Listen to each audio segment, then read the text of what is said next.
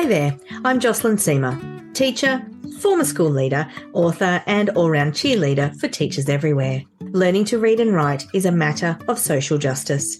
Every child deserves to learn through evidence-informed practices, and every teacher deserves to be fully supported to make that happen. The Structured Literacy Podcast goes beyond the program to get to the heart of what it's really like to build a structured approach to literacy across a school.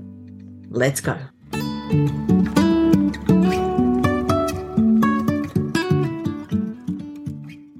Hi there. At the time of recording this message, it's the beginning of December 2023. Temperatures are rising, Christmas is approaching, and school is winding down for the year here in Australia. That means it's time for us to launch our summer series of episodes, replays of our 6 most popular episodes for the year. We'll be back mid-January with another year of brand new episodes to help you navigate the often tricky world of growing and improving practice. But for now, we hope that you enjoy or re-enjoy listening to the episodes that have been the most useful for our listeners throughout the year. Hello, everyone. It's Jocelyn here for this week's episode of the Structured Literacy Podcast. Here in Australia and New Zealand, we have just begun our new school year. By the time you're listening to this podcast, everybody should be back at school with all of the trials and tribulations that come with a new school year. Some of us are coming back in, picking up where we left off on our structured literacy journey.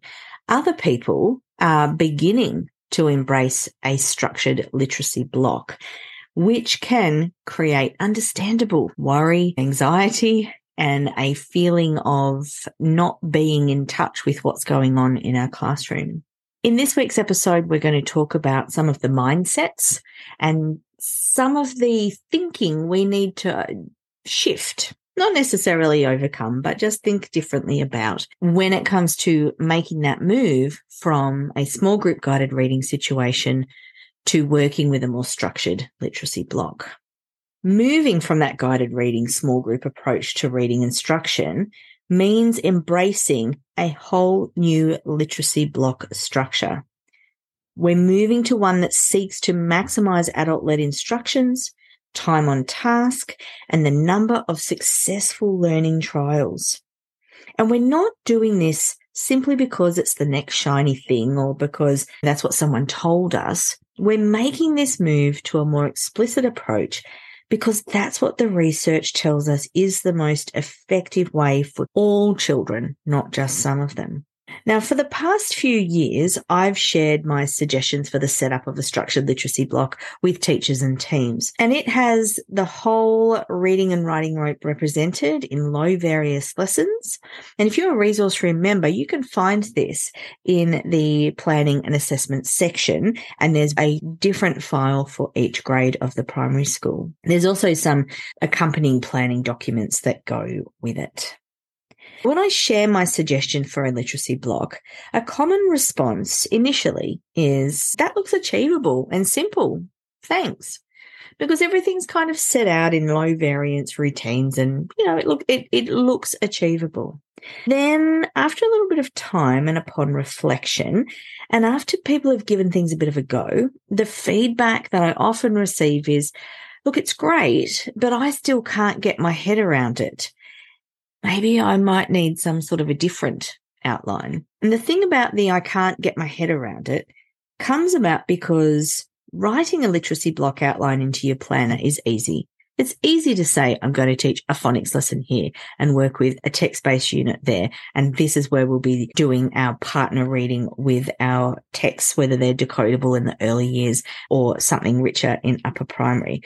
Writing it into the block is the easy bit.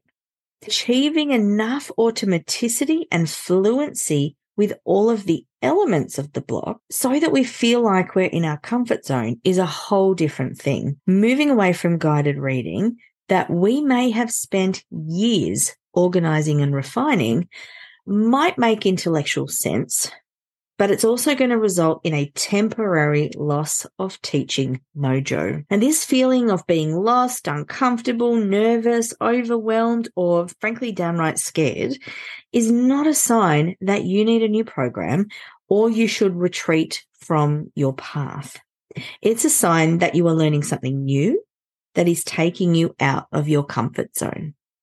In my head, it's like I'm under my doona on a winter's morning, and as much as there are things outside the bed that I might want to do, when I stick my toe out from under the doona and it feels cold, I just want to retreat and stay in the warmth of my bed. But we can't do that. And this is that bit where all of those cliches come in about ships losing sight of the shore and all of those sorts of things. But I'm not here in your favorite podcast listening app today to tell you just to brave it out and suck it up and everything will be fine.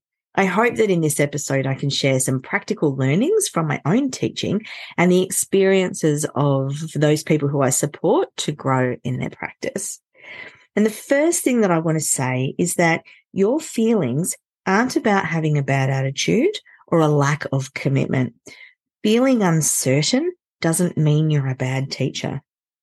The feelings are about cognitive load and our brain's wiring that is designed to keep us safe. Just as with learning to jump off a high board at the pool, changing practice will be approached differently by different people. Some people will climb right up to the 10-meter board and just jump off squealing with delight all the way down and then say, oh, can I do it again? And others will need to take things much more slowly, gradually increasing the height of the board that they jump off over time with lots of encouragement and lots of feedback. Now, neither approach to this is best or right, and I think we have to be really conscious of staying out of judgment. We are the way we are. And the way we approach change will come about and be influenced by our personality, by our experience, by what else is going on in our life.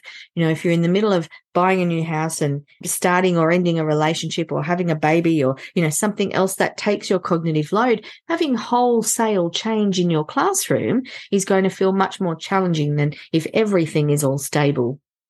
And we know that the last couple of years in our schools and maybe in our lives have been anything but stable.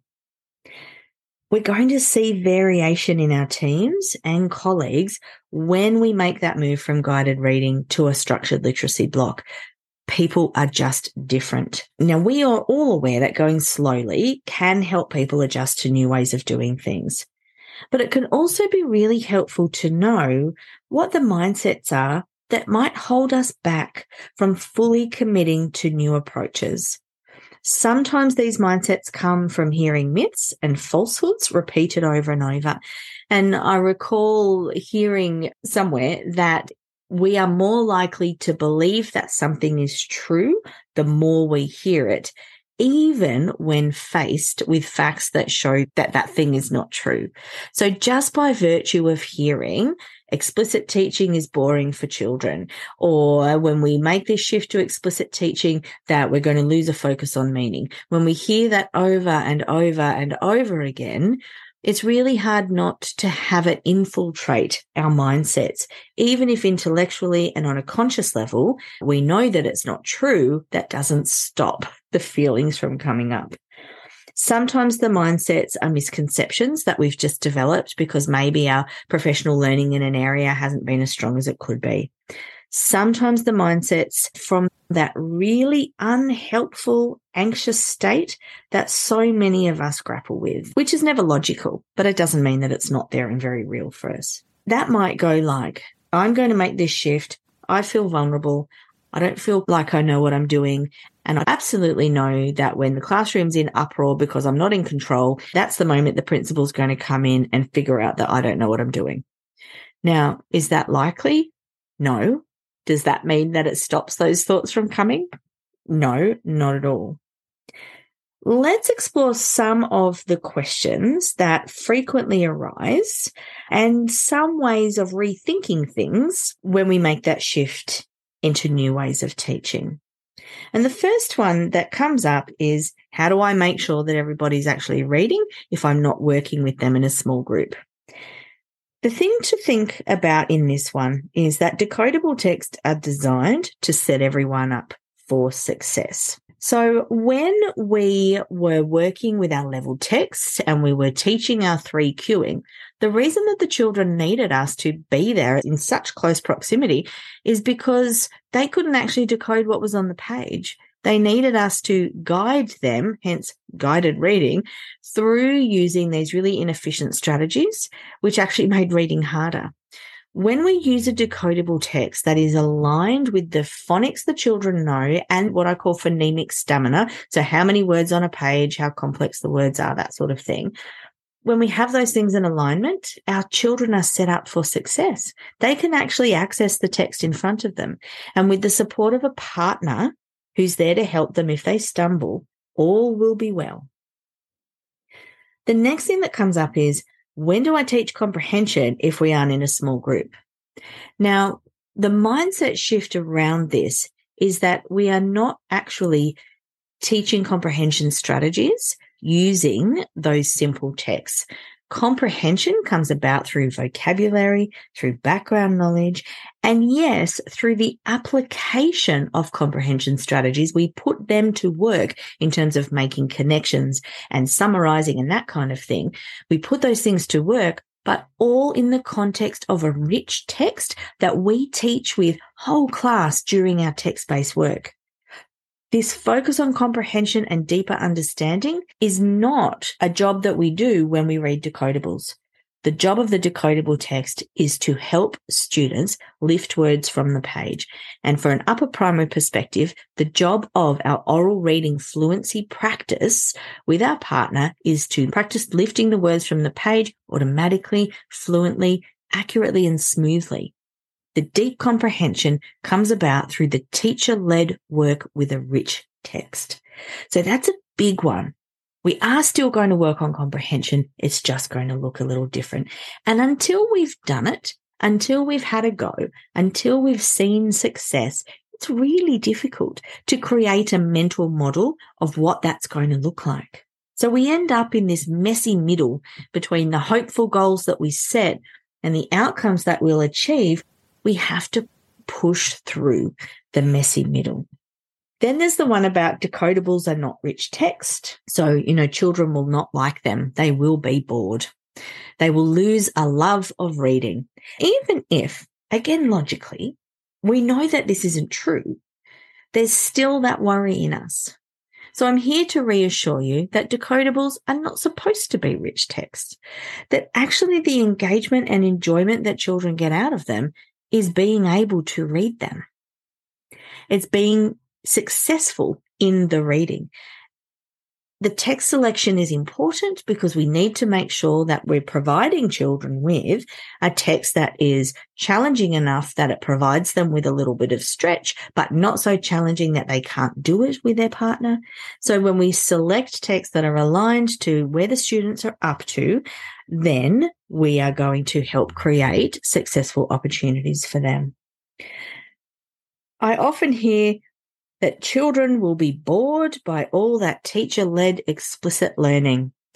And we're led to believe that explicit teaching has children sitting like automatons, parroting things back to the teacher, that there's no opportunity for them to have voice or choice or engagement or get excited about learning. And it's simply not true. High-quality explicit teaching is incredibly engaging. In fact, I think it's more engaging because every child is participating through established norms that help everybody feel safe. And when the teacher's leading the experience, they are building success every step of the way so that children can feel and be successful and have that beautiful little chemical hit in their brain that rewards them when they achieve. Explicit teaching does not alienate children from the learning process. But again, until you see it in action, it can be hard to imagine what this thing is going to look like. A big one is, I'm not going to be able to meet the needs of all my learners if I don't teach them in small groups. And there is an element of this that I think we need to acknowledge. When it comes to the bottom of the rope, of Scarborough's rope and phonics, that word level decoding through our phonological and phonemic awareness and our phonics and our practices that lead to automatic sight recognition, not 150 sight words by the end of term 2 of foundation, but that ability to effortlessly lift words from the page. When we think about our phonics particularly, we do need to be conscious that this really needs to be cumulative, that we need to have the background knowledge of what's come earlier in the code, that children have different numbers of repetitions that they require to consolidate this learning so that they can use it. We really can't expect to take a group of children, particularly beyond the early foundation, where there are gaps. So if your school's new to structured literacy, it's entirely probable that when you have a look at your data, that the student knowledge is a bit like Swiss cheese where there's holes everywhere. You may well have quite a large range. Now, when we teach explicitly and we do it well from the start of foundation, we have far fewer gaps and a much smaller range because we're providing many repetitions and a lot of opportunity for consolidation so that children stay together and they keep up. They don't have to be caught up. But you could very well be looking at your data and saying, in my year 1, 2, 3, 4, 5, 6 classroom, wherever we are in the school, I've got children still consolidating the basic code, some who are learning the complex code and some who are beyond phonics and decodable text. How do I manage this? So I'm never going to say to you that you will never need small group. There are lots of ways to manage the range of student need, but I'm going to affirm for you that your thoughts around some of this may actually be very sensible and in response to student need. Now, I'm not going to say you should never have small groups or that you should always have them. Your data will tell you the story. The goal is to keep as many children together as possible and to teach in a way that makes it so that we are being inclusive. We don't want to be creating the gaps in the kids. We want to make sure that everybody can keep up and teach in a way that makes that happen. But the reality is that sometimes dealing with the range of children can feel messy because they all have different needs.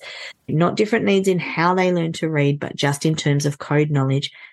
That top of the rope work that we do with our rich text and our comprehension, that is one rich lesson for everybody, and we adjust the support that students need to be able to demonstrate their learning. So that one is absolutely whole class. But sometimes in the area of phonics, if our data indicates that our range is really wide and we need to address student need, then there may be a need for small periods of time of small group. But I think that's probably a topic for another podcast episode. We do want to take things one step at a time and use low variance routines to keep things simple. When we understand that fear and excitement come from the same place in our brains, we have an opportunity to trick our brains into not feeling quite so nervous. And I'm going to read to you now from the psychologytoday.com website. And the article I'm reading from is called Predictable Fear, Why the Brain Likes Haunted Houses by Alex Korb, PhD. And I'm just going to read you this particular paragraph. I will link to this in the show notes as well.